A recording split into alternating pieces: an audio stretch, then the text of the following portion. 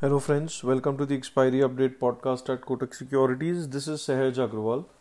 So today we'll be discussing the overall setup of the market from the derivative perspective and look at some option related pointers for the upcoming expiry session.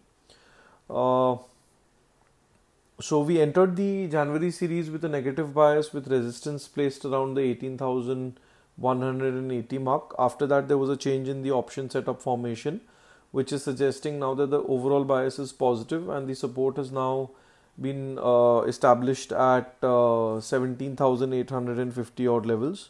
So overall, we believe as long as this level is held on the Nifty 50, the market is expected to trade with a positive bias with buying on dips advisable. Similarly, Bank Nifty support is seen at 41,700, above which we maintain a positive bias for the banking space as well. Now, let's look at some option related pointers. The short term momentum is positive, whereas the sentiment has cooled off to a certain extent. FI and Pro positions are overall suggesting a positive bias. So basically, there's been a massive reduction in the net short positions, and that is interpreted as a relatively positive setup.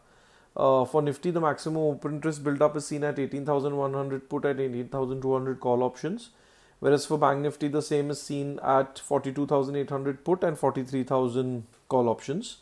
As suggested, the monthly bias for the overall market remains positive with the support of 17,850. So overall, we believe this expiry session, the downside should be rather limited and the market could possibly trade with a positive bias.